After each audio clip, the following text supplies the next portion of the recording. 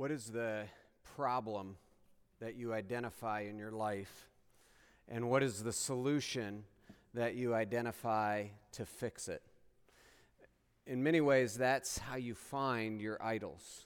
That's how you find what it is that you are worshiping. Bill spoke to us, when he was in Indianapolis. Problem was security and comfort, and he had fixed it through wealth and being comfortable and family and all of those different things until the Lord unearthed it and moved it. China speaks of the power of money, sex, power, gods, as we are looking to those things to satisfy us at the deepest core. In this way, we just connect with people all throughout history. I'm going to share that with you in just a minute, but I want to read for you the portion of Exodus today, beginning in chapter 8, verse 20, these plagues, because the Egyptians worshipped many, many gods. And again, our point is not to pillory the Egyptians, but to recognize that we are like them, like these Egyptians. We seek false gods. We seek false ideologies to satisfy us. And their gods range. They range from fertility to the sun to power and wealth and all of these different things. And they were symbolized in different ways. They were symbolized by the Nile River. They were symbolized by frogs, the god Heket. They were symbolized by Hathor, the bull, and all of these different things. And God takes on all of these gods in very specific ways through livestock, through flies, through hail, boils, wealth, learning, all of these. So let's read how God moves, beginning with the fourth plague, 8 verse 20, through the sixth plague in chapter 9. Then the Lord said to Moses, "Rise up early in the morning, present yourself to Pharaoh as he goes out to the water, and say to him, 'Thus says the Lord, let my people go, that they may serve me, or else, if you will not let my people go, behold, I will send swarms of flies on you and your servants and your people and into your houses. And the houses of the Egyptians shall be filled with the swarms of flies, and also the ground on which they stand. But on that day I will set apart the land of Goshen, where my people dwell, so that no swarms of flies shall be there, that you may know that I am the Lord in the midst of the earth. Thus I will put a division between my people and your people. Tomorrow this sign shall happen.' And the Lord did so. There came great swarms of flies into the house of Pharaoh and into his servants' houses and throughout all the land of Egypt. The land was ruined by the swarms of flies. Then Pharaoh called Moses and Aaron and said, 'Go, sacrifice to your God within the land.' But Moses says, 'It would not be right to do so, for the offerings we shall sacrifice to the Lord our God are an abomination to the Egyptians. And if we sacrifice offerings abominable to the Egyptians before their eyes, will they not stone us? We must go 3 days' journey into the wilderness and sacrifice to the Lord our God as he tells us.' So Pharaoh said, 'I will let you go. Sacrifice to the Lord your God in the wilderness. Only you must not go very far away. Plead for me.' Then Moses said, 'Behold, I'm going out from you, and I will plead with the Lord that the swarms of flies may depart from Pharaoh, from his servants, and from the people tomorrow. Only let not Pharaoh cheat again by not letting the people go to sacrifice to the Lord.' So Moses went out from Pharaoh, and he prayed to the Lord. And the Lord did as Moses asked, and he removed swarms of flies from Pharaoh and from his servants and from his people. Not one remained. But Pharaoh hardened his heart this time also, and he did not let the people go. Then the Lord said to Moses, 'Go into Pharaoh and say to him, Thus says the Lord, the God of the Hebrews, let my people go, that they may serve me. For if you refuse to let them go and still hold them, behold, the hand of the Lord will fall with a very severe plague upon your livestock that are in the field, the horses, the donkeys, the camels, the herds, the flocks. But the Lord will make a distinction between the livestock of Israel and the livestock of Egypt, so that nothing of all that belongs to the people of Israel shall die. And the Lord set a time, saying, tomorrow the Lord will do this thing in the land. And the next day the Lord did this thing. And the livestock of the Egyptians died, but not one of the livestock of the people of Israel died. And Pharaoh sent, and behold, not one of the livestock of Israel was dead. But the heart of Pharaoh was hardened, and he did not let the people go. And then the Lord said to Moses and Aaron, take handfuls of soot from the kiln, and let Moses throw them into the air in the sight of Pharaoh, and it shall become a fine dust over all the land of Egypt, and become boils, breaking out in sores on a man and a beast throughout all the land of Egypt. So they took soot from the kiln, stood before Pharaoh, and Moses threw it into the air, and it became boils, breaking out in sores on man and beast. And the magicians could not stand before Moses because of the boils, for the boils came upon the magicians and upon all the Egyptians. But the Lord hardened the heart of Pharaoh, and he did not listen to them, as the Lord had spoken to Moses. Thus far in the reading of God's word. Yeah, we're a little out of rhythm a little bit later, but you did okay. Let's pray.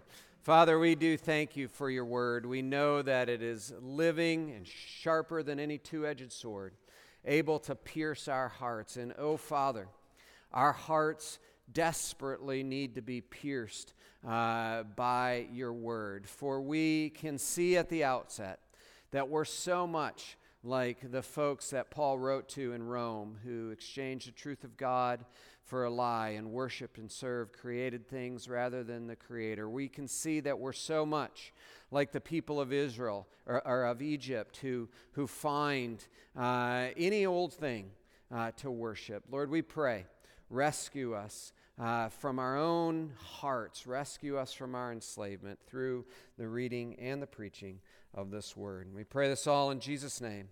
Amen.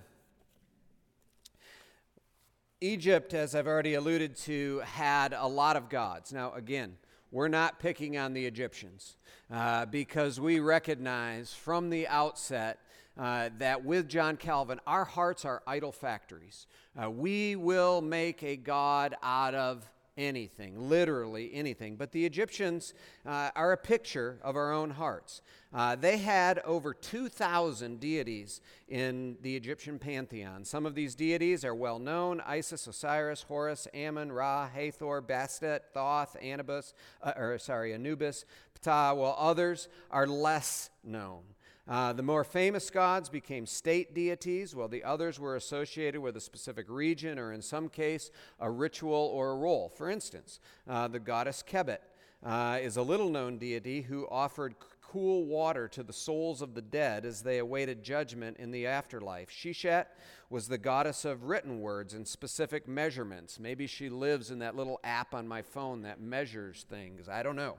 But she reported to Thoth, who was the better-known god of wisdom, writing, and the patron of scribes. These were all gods. And you can see, as you walk through the Ten Commandments, you look at the Nile River turning to blood, you look at frogs, you look at dust to lice, flies, pestilence, boils, hail, locust, darkness.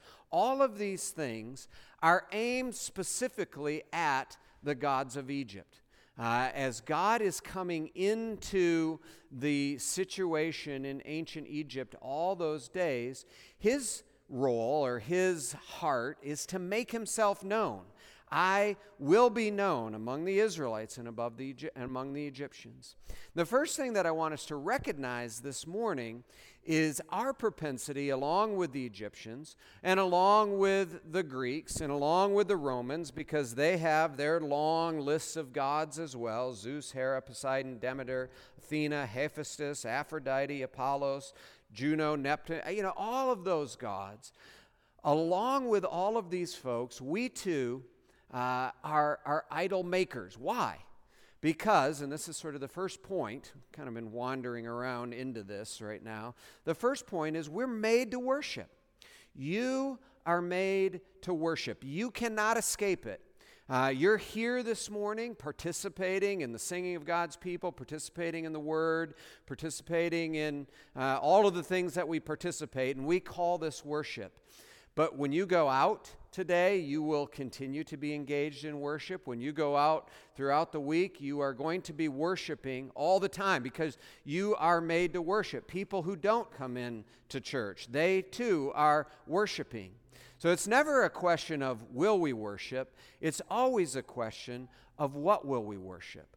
What is it that we are bowing down to? Either literally in the case of an idol. You heard Bill talk about that. You know, in Asia, much more common than in the U.S. You have Hinduism, Buddhism, some of these other things where you walk into a restaurant or you go into a home and there is an idol set up for ancestral worship.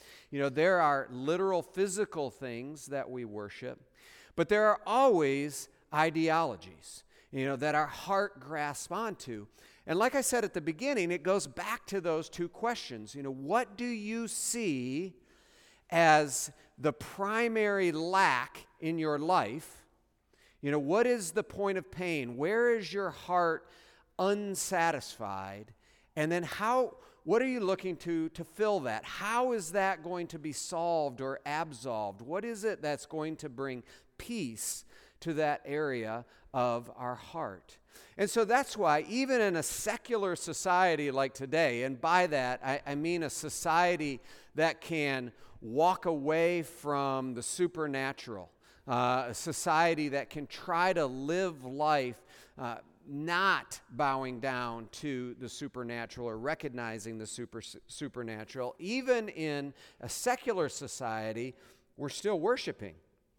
Here's how David Zoll, in a recent book called Seculosity, where he's taking, you know, the idea of secularism, and he's saying it's actually a religion, right? Seculosity, it's a religion. And he says if you want to understand in a secular society what it is that we're prone to worship, he says this: look at where you're most tired, and you will likely find your gods at work. It's the drive to validate your existence, to assert your love ability. How do we do it? We try to adhere to a standard of enoughness. This is sort of the term that he coins to say we're always trying to get enough of love, enough of sex, enough of money, enough of power, enough of comfort, enough security, enough political rest, enough religion. If I can just get enough of these things, then that little hole in my heart will be filled, that aching longing, that loneliness, whatever it is, that's what's going to solve that problem.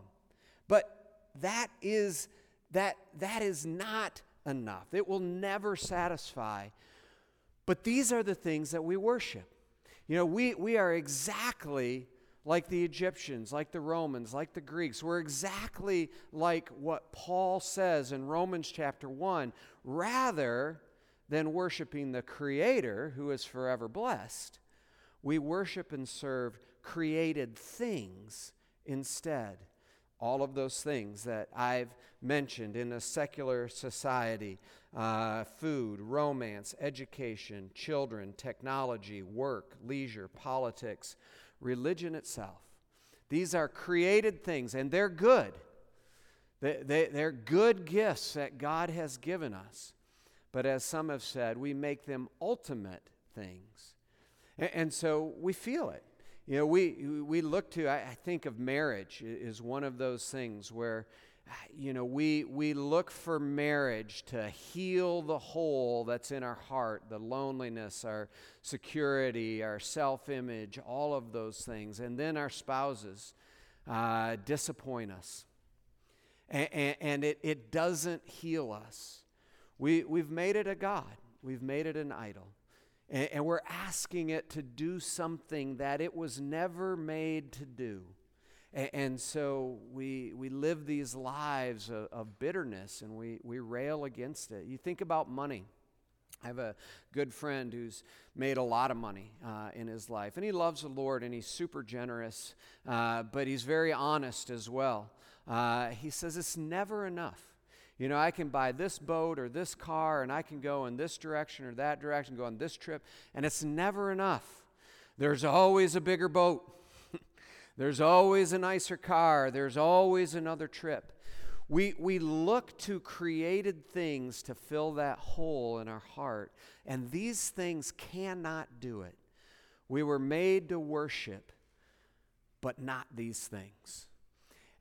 And there are a couple of other things that I just point out to you. When we try to worship these things, we find out that they are bloodthirsty. You saw that in chapter 8, verse 26. 8 verse 26, Pharaoh is thinking about letting Israel go sacrifice, but he doesn't want them to go outside of Egypt. Of course, he's afraid of losing his workforce. And he says, just sacrifice within the land of Egypt. But Moses says, that's not a good idea. For the offerings that we sacrifice to the Lord would be an abomination to the Egyptians. If we sacrifice offerings abominable to the Egyptians before their eyes, will they not stone us? You know, so they're thinking about offering things like bulls and rams, but these are things that the Egyptians are worshiping. And so that's not a good idea. And what we realize is that the things that we worship are jealous. You know, sex is a jealous God. And if we seek to move away from that, if we seek to, let it flow within the contours that God made it, it doesn't like that, and it seeks to push against it. Money is a jealous God. Power is a jealous God.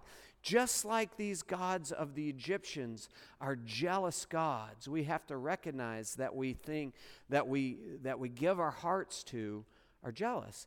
And not only are they jealous, but they also are oppressive. So interesting, in the sixth plague, the plague of the boils.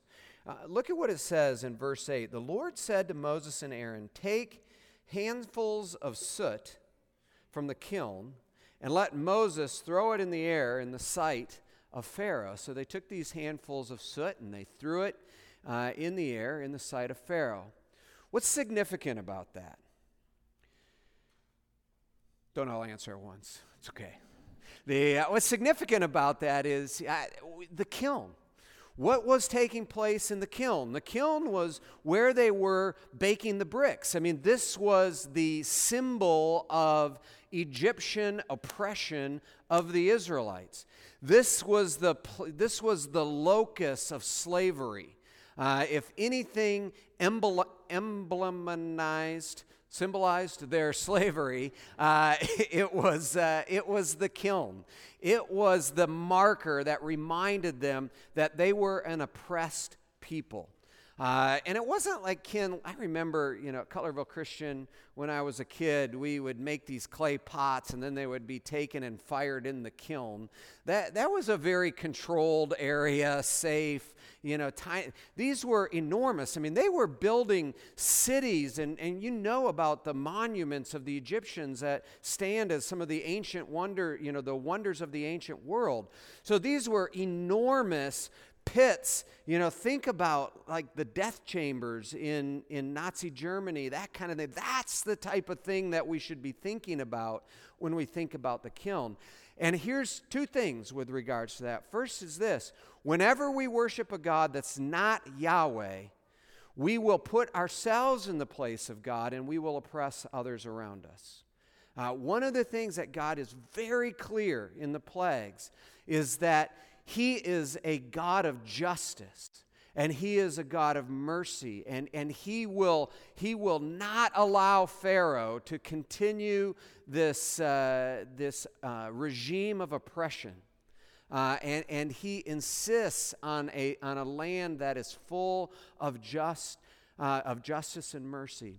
But our gods, Pharaoh couldn't do that on his own, because he was worshiping his might and his power and his name and, his wealth, all of these things that were symbolized by the kiln. And so God had to point out to him, and He does it very dramatically. He says, this soot from the kiln, this very place where you've been oppressing the people of Israel, it's going to be boils upon you. And these were boils that they could not exist. And it was very personal in the way that God attached these boils to the people of Israel. Even the magicians, it says, could not stand. And this is the last time that we see the Egyptians. And there's a second truth there, namely, that the gods that we worship, if they are not Yahweh, if they are not the one true God, they will have our blood. They will have our blood. If we continue to worship the God of autonomy in the United States, it will have our blood. You can be sure of it.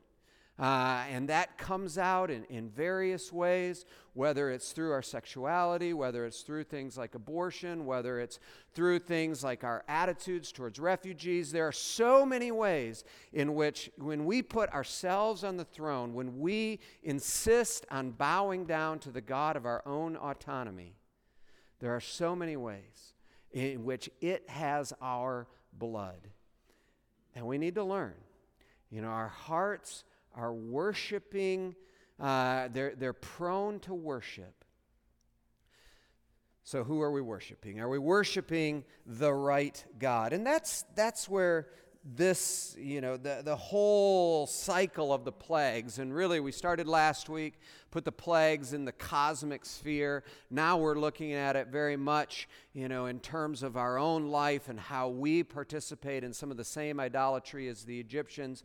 Next week, Bryant's going to finish the plague cycle with the last three plagues. But in all of it, God is exerting His power. He's exerting His glory. Here's how Spurgeon puts it, and Charles Spurgeon, Baptist preacher, puts it this way: when it pleases God to humble man, He is never at a loss for means. His power is so great. He's never at a loss for means. He can use lions or lice, famines or flies. In the armory of God, there are weapons of every kind, from the stars in their courses down to the caterpillars in their hosts.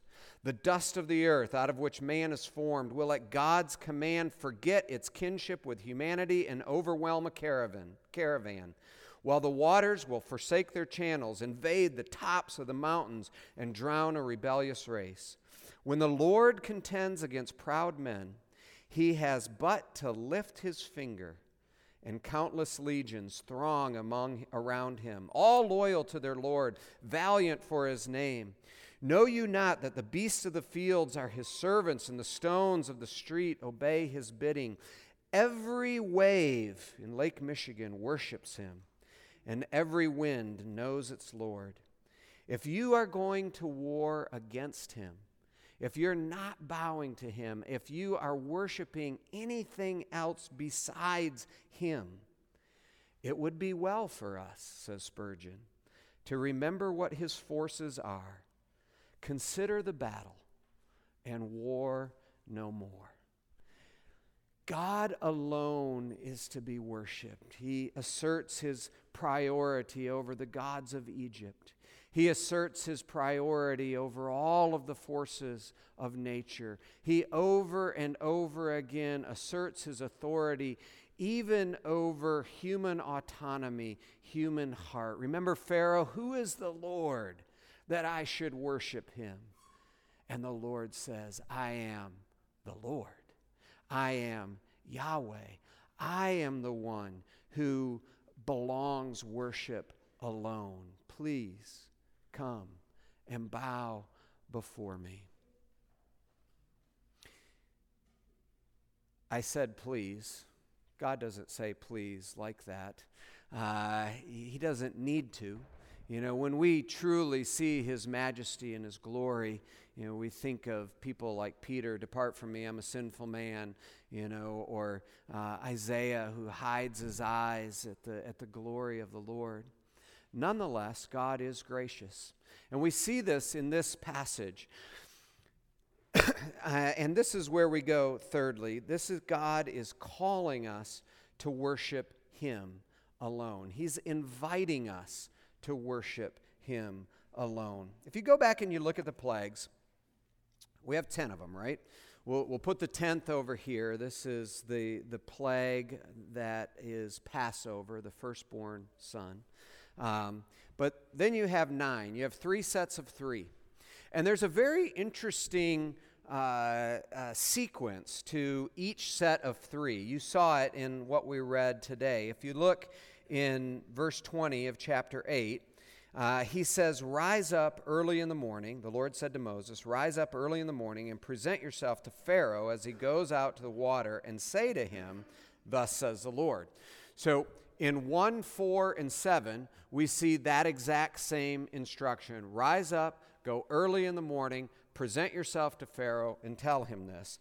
2, 5, and 8, we see what we see in the beginning of chapter 9. "Then the Lord said to Moses, 'Go into Pharaoh and say to him, Thus says the Lord, the God of the Hebrews, let my people go.'" There is less of a formality. There's less sort of respect. Moses just goes into Pharaoh and tells him. And then in plagues 3, 6, and 9, working with the numbers there, 3, 6, and 9, there's no warning whatsoever.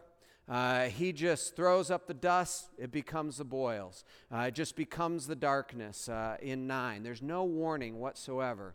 What is it that we're to take away from this? First of all, there's 9 plagues before you get to the last one. And every one of these is a warning, and every one of them is an invitation to soften your heart.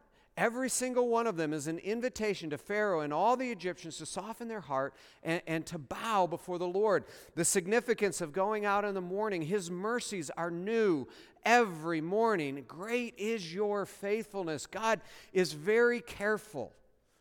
He is very gracious. He's very patient with Pharaoh, who over and over and over again hardens his heart, and he goes out in the morning. I love that. He goes out in the morning and he presents to Pharaoh, turn, repent. God will hear. Pharaoh never does. It's one of the things that stands out as a warning to all of us. Pharaoh never turns. He continues to harden his heart. But you know what? There are some Egyptians that do. Did you know that? I missed that somewhere along the line, or at least I was reminded of it this time through. If you look in chapter 9, verse 20, you get a first hint of this. In verse 20, this is the 7th plague, the plague of the hail. "Whoever feared the word of the Lord among the servants of Pharaoh hurried his slaves and his livestock into his houses. But whoever did not pay attention to the word of the Lord left his slaves and livestock in the field." And then in chapter 10, verse 7, Pharaoh's servants say to Pharaoh, "How long shall this man be a snare to us? Let the people go, that they may serve the Lord their God. Do you not yet understand that Egypt is ruined?" I mean, these people are so like, "Pharaoh, what are you doing?" They are seeing Yahweh. They're seeing his hand. They're seeing what he's doing. And their hearts are responding, at least on some level. The final clue that we get, you remember the 10th plague, sort of from plague 4 on, you've got this distinction between Egypt and Goshen. The 10th plague covers the whole land, though. What differentiates the 10th plague and the people in the 10th plague is the blood on the doorpost. And that was an invitation to Egyptians or to the Israelites. And wherever God, the angel of death, found the blood on the doorpost, we'll talk much more about this in the coming weeks, he passed over. Wherever he didn't, whether they were Egyptian or Israelite, the angel of death came in and the firstborn son was taken. At the end of that time, it says, I think it's 12:28, says, "A mixed multitude went out of Egypt." It wasn't only the Israelites that were delivered, but it was a mixed multitude of people, Egyptians along with Israelites, because God is merciful. God is just. He will show himself to be God among the gods. But he is merciful in that he extends warning, grace. We might say this is the grace of exposure. Do you feel maybe a little exposed this morning when we talk about gods, things that you might be worshiping other than Yahweh? I know I do. working through this, I'm like, yep, I worship that, I worship that, I worship that. But that's God's grace exposing the places where we are worshiping and serving created things rather than the Creator. And it's the opportunity that we have to repent, to turn away from those things, to confess it before the Lord, to receive His pardoning grace, to receive His mercy, because ultimately it's in Jesus Christ that He throws all of His wrath against the gods of this land. It's all of that He pours out on Jesus in order that we could be rescued and redeemed. This is the heart of the Lord. The heart of the Lord is to redeem His people from their slavery to Egypt, from their slavery to the gods, because remember, the Israelites themselves were worshiping the gods of the Egyptians. They will set one up again in the wilderness. But He is delivering them from slavery, and He would deliver you from slavery as well. Let me just say one more thing. Pharaoh has this, I'm sure Bryant will talk more about this next week. Pharaoh has this pattern of sort of partial obedience and then pulling back. Another pattern that Pharaoh has is not praying to the Lord Himself, but relying on the spirituality of Moses and Aaron in this case. Now, on the one hand, as a believer, as somebody who follows Jesus and loves Jesus, I need to be aware that I need to be praying for my friends and my coworkers and my neighbors that aren't following Jesus. Because sometimes they don't even know what to pray or how to pray, and I need to be praying for them. On the other hand, and this is for all of us, you cannot live through somebody else's spirituality. You have to learn to go before the Lord yourself. You have to go and sit with the Lord. Doesn't mean you have to be good at religious performance. That's not what God is looking for. The sacrifices of God, He says, are a broken and a contrite spirit. That's what He will not despise. But don't rely on the prayers of Moses and Aaron. Don't rely on the prayers of your parents. Don't rely on the prayers of your spouse. Don't rely on the prayers of your pastor or, the books that you read or this devotional that you're going through. Develop your own spirituality with the Lord.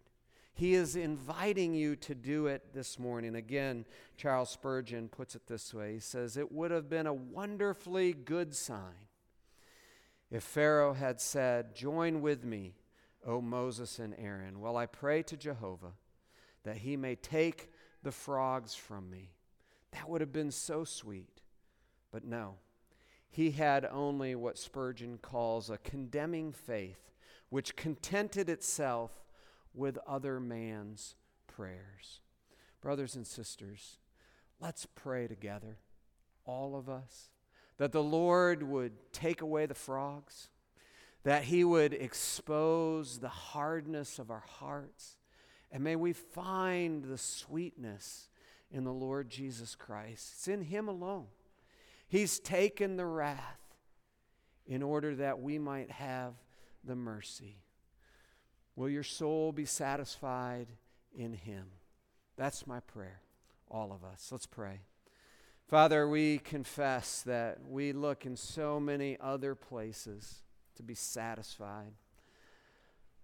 But satisfaction can only be found in You. May we, through the power, the Holy Spirit working with the Word, walk out of here with hearts that are weeping before You, weeping over our sin, that which separates us from You, but weeping for the joy that knowing that You have not rejected us because You have rejected Your own Son, and You have given us His righteousness. Oh, Father, may we hear Your voice this morning.